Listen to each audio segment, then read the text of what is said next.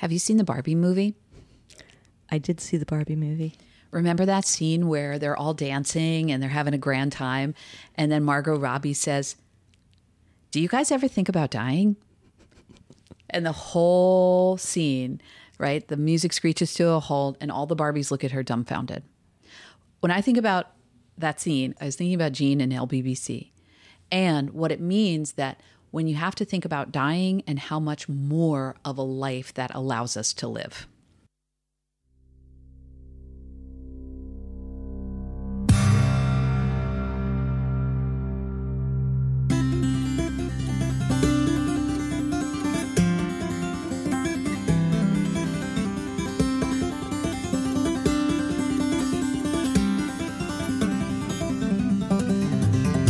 Welcome, listeners, to Overexpressed and Out, a new podcast by me, Jenny Burkholder. And me, Roseanne Liberty. Overexpressed and Out takes you on an outing that outs amazing women and their outward expression of healing. Let's introduce our guest, Jean Sachs. We both met Jean Sachs, CEO of Living Beyond Breast Cancer, LBBC, when we were teachers. I remember one back-to-school night after I had just finished chemo for my early-stage breast cancer, when another woman who had also just finished treatment took it upon herself to introduce me to Jean and Living Beyond Breast Cancer. With that introduction, I became part of an amazing community. I first met Jean in 2008, then again in 2017. In 2021, when I was diagnosed with ovarian cancer, Jean was the first person who called to discuss oncologists and treatment options. Without missing a beat, Jean was ready to support me. Since 1996, Jean Sachs has been the CEO of Living Beyond Breast Cancer. Her fierce commitment, compassionate heart, and strong desire to connect people have made LBBC a nationally recognized nonprofit in providing trusted information and a community of support for those affected by breast cancer. Jean has successfully grown LBBC's budget from $100,000 to $6 million, and for 17 years, LBBC has earned a 4-star rating by Charity Navigator. In 2018, they earned the Platinum Seal of Transparency from GuideStar. These honors reflect Jean's leadership, her ability to identify what communities need to be served, her willingness to collaborate, and her faithfulness to the organization's mission. Truly, Jean Sachs and LBBC have created a world where no one impacted by breast cancer feels uninformed or alone. And we are honored to have her on Overexpressed and Out. Thank you, Jean, for taking the time to be here and for sharing your story.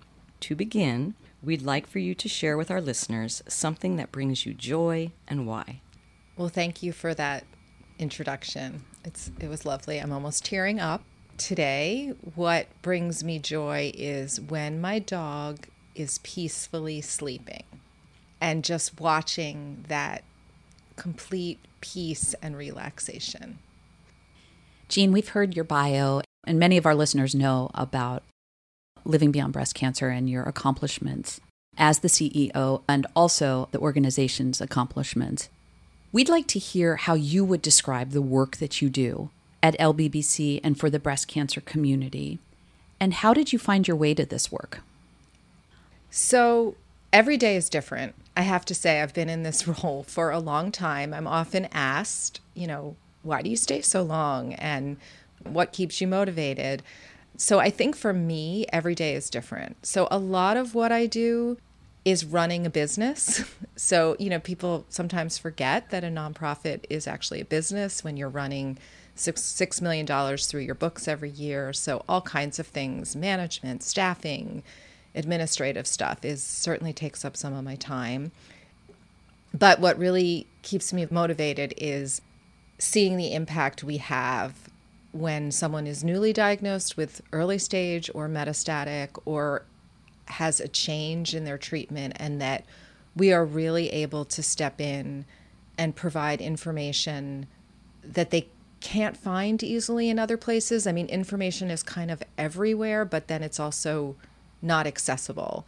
So that ability to turn a really difficult situation, an unexpected situation, and really help someone find their next step, because I think it's really one step at a time. So You can't solve the problem, but you can just keep people moving forward.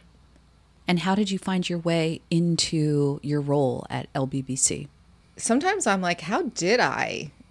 Who wakes up, who's a child who says, I want to work on cancer? I think for me, it really is grounded in what I consider helping women become empowered advocates. And when I was in 10th grade, one of my best friends found herself pregnant. We were 16 and obviously not ready to take that on.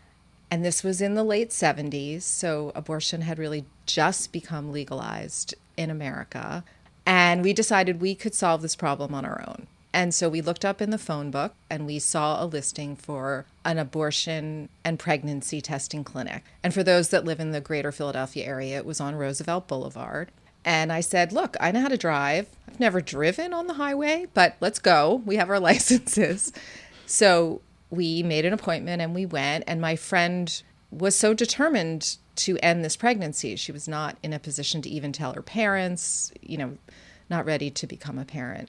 And we walked in, and from the first moment, I knew something was wrong. It turned out that it was actually a front for an anti-abortion organization. And they took our friend, I was with another friend, into the exam room, and they showed her a fetus in a jar. They told her it was too early to tell if she was pregnant, that she needed to come back in like 6 weeks, which would have been too late.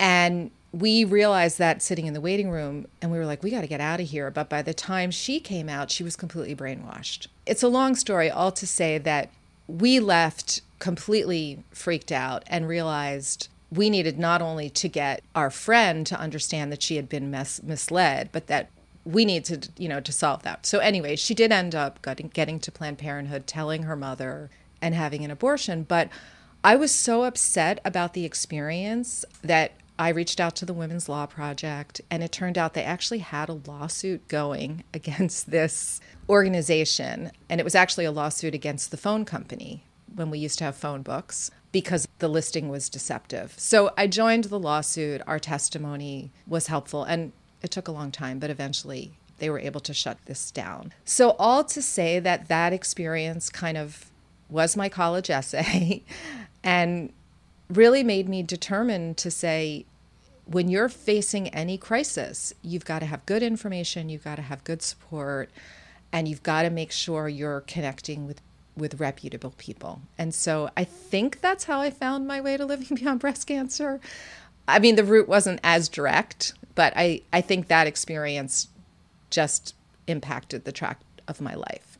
Jean, I wonder for you, is it from that experience? Is it from something else? Did you have mentors in your life? What's the backstory of your deep desire for truthful, accurate information and making sure that everyone gets to that? Yeah, I think for me, I never want that to happen to another woman. Every time my example when I was 16 is one thing, but I see it over and over again, where women get bad information and they start down the wrong road. And so I always want to make sure that doesn't happen again. So I don't want to just help the person. I want to help the system. So where did that come from? Mm-hmm. I credit everything in my life from my father, who's still alive at almost 94. He is a psychoanalyst. He just always believed in me and always gave me just really insightful advice. And I think it's also because my brother is only 15 months older than me, and he excelled in absolutely everything he did. So I think I was just looking for my path. And my mom, of course, was also a big influence. She did die of lung cancer, but also had breast cancer and uterine cancer. But she was a true advocate, was a Democratic committee woman, political to the core, just really believed you could make change through advocacy. So I guess it's the combination of my mom's advocacy and relentlessness, because she was relentless, and I think I'm relentless, and my dad's psychiatric keeping us all emotionally healthy.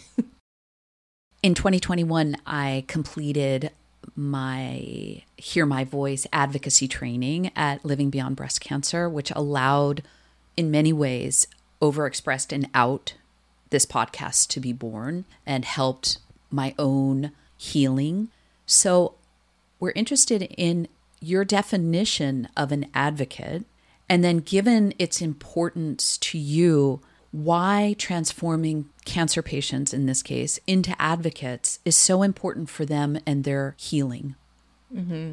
If you think about how the breast cancer advocacy movement got started, and I'm not saying there wasn't advocacy before the early 1990s, because there were many, many things that people were doing. But if you think of the more vocal advocacy that happened, they really took a page from the AIDS advocates. I mean, that was their playbook. You know, chain yourself to fences, march on Washington, take on the pharmaceutical companies. And they had a lot of success. So I think that's really where that movement was turning patients into advocates sort of came from, that you can make big systemic change. But for me, I really believe advocacy comes in all different ways. I mean, your advocacy might be answering the phone when someone calls because they need help, or it might be talking to your doctor about you didn't really like the way he or she presented information or what was missing, or it could be going to your state legislature or federal, but that everybody has a way to make the road better for the next person. And I think that is healing for the individual. I mean, I do think volunteer service is not just for the person you're helping, it's also for yourself to say, I've learned things. I mean, look, patients are experts. I mean, they basically end up having like a PhD in breast cancer by the time and they have a lot of expertise to give.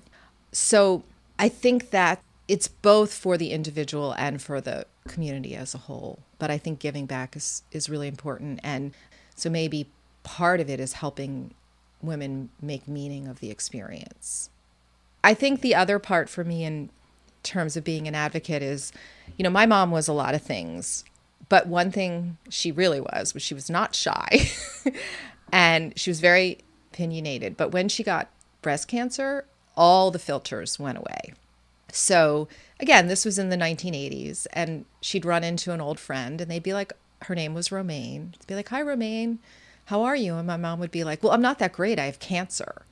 And this was a time when people really didn't do that. And they would kind of like shrink and back away and, oh, okay. And she told everybody. And I was always so embarrassed. I was in my late 20s when she was diagnosed. But what slowly started happening was her phone started ringing from people from all over the country who were like, Romaine, I heard you had breast cancer. I was just diagnosed. And suddenly she was talking to so many people who had no one to talk to, because this is before there was all this support.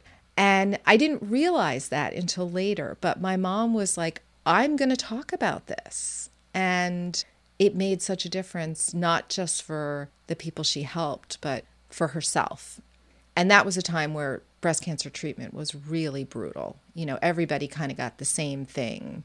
It wasn't personalized. And, you know, the side effects were intense. So anyway, I admire her so much for that. And I reflect back on it. I was so embarrassed, but now I understand.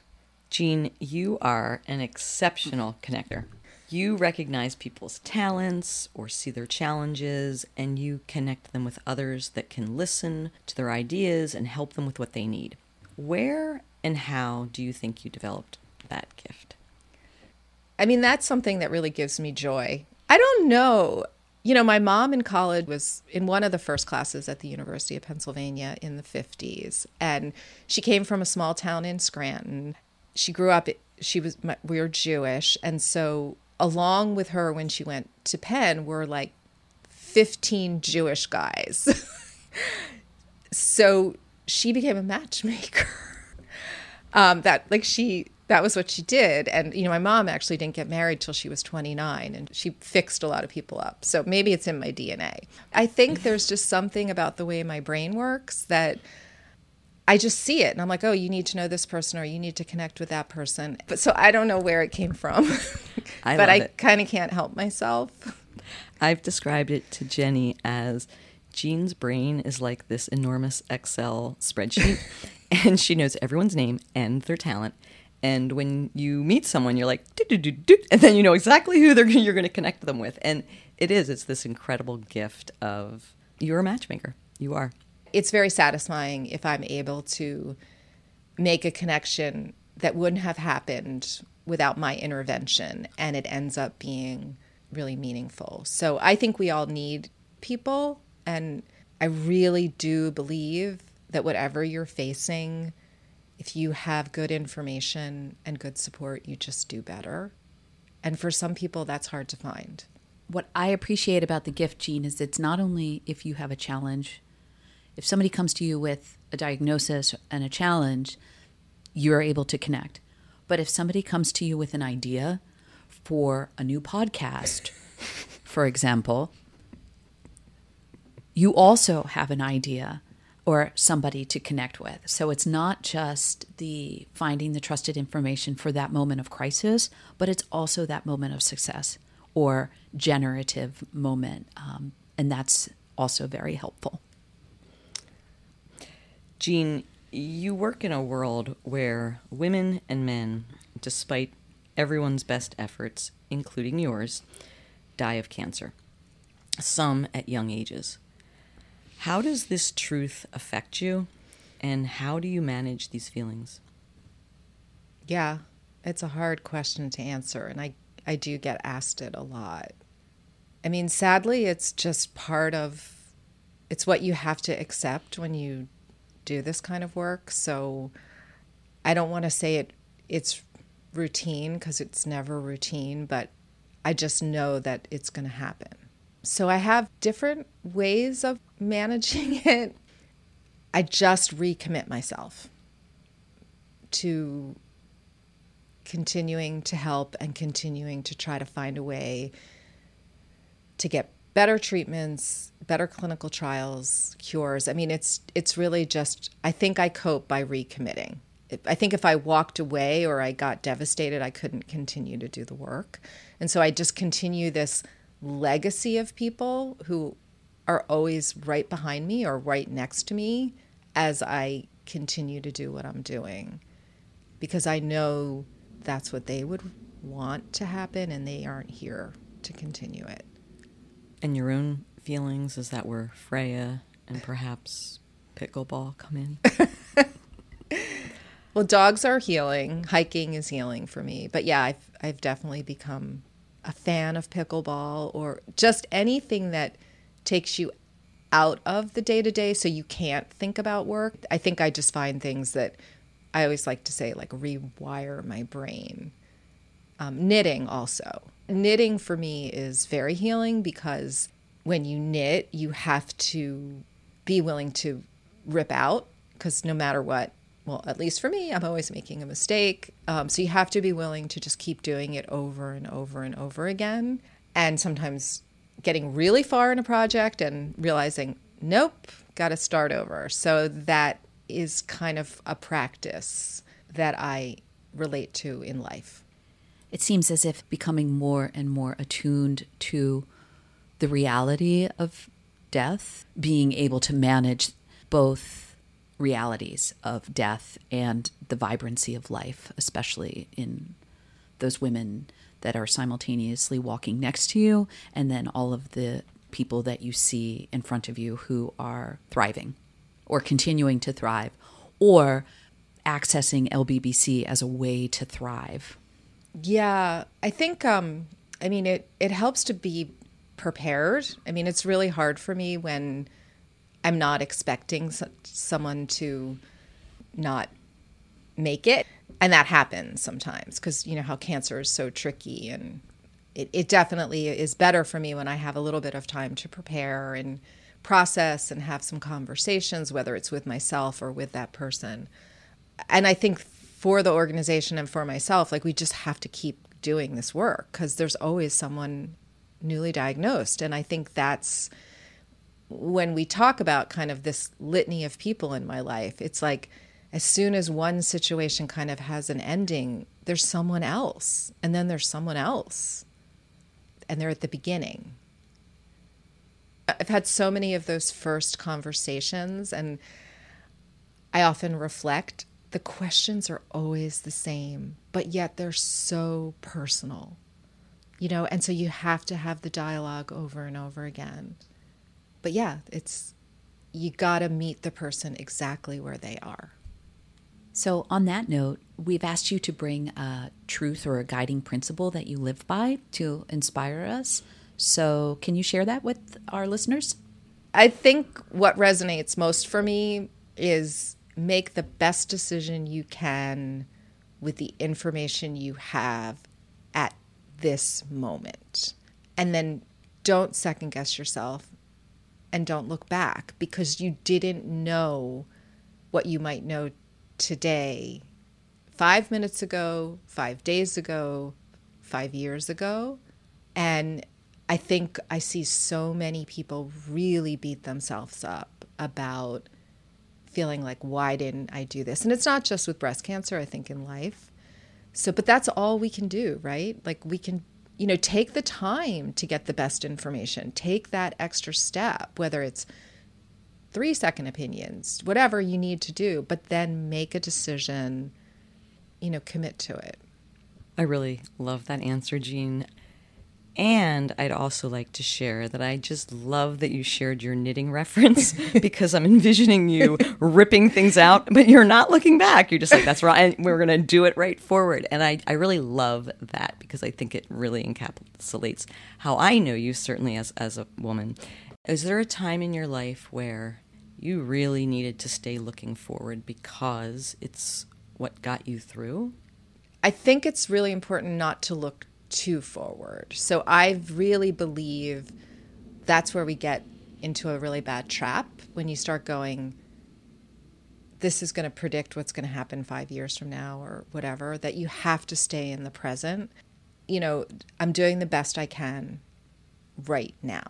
So for me, it's that practice of right now, I'm doing everything I can, and I have to just keep steady on that and believe that will lead to a good outcome. It might not. Jean, this has been a tremendous opportunity and pleasure to be in conversation with you on Overexpressed and Out. And thank you for all of the work that you do, not only as the CEO of Living Beyond Breast Cancer, but as a friend and as a mother and as a colleague to others, and as a connector, as a pickleball star, as a knitter. Deep, deep gratitude for all that you are and all that you have done for the breast cancer community. It is, and for me personally, and my family. So now I'm about to cry. So thank you. So thank you for being here today. But I just want to say that for me, it's you, the two of you, and everyone else that really inspire me. I am inspired by all of you that every day have to live with this diagnosis and figure out how to live with it. For me, I'm still on the other side. And that's what gives me meaning. I certainly am so grateful, Jean, that we've had this interview with you and to have you in my life. Like Jenny, I feel very blessed that I have you as an advocate, and you're teaching me to be an advocate. It has not been an easy journey, but it has certainly been easier because of you. Stay tuned for the next episode. We will discuss how we cultivate grace for our bodies. And interview Jacinta White, poet, certified coach, director of the Word Project, and the editor of Snapdragon, a journal of art and healing. So for now, stay safe, stay well, find the joy, and we're overexpressed and out.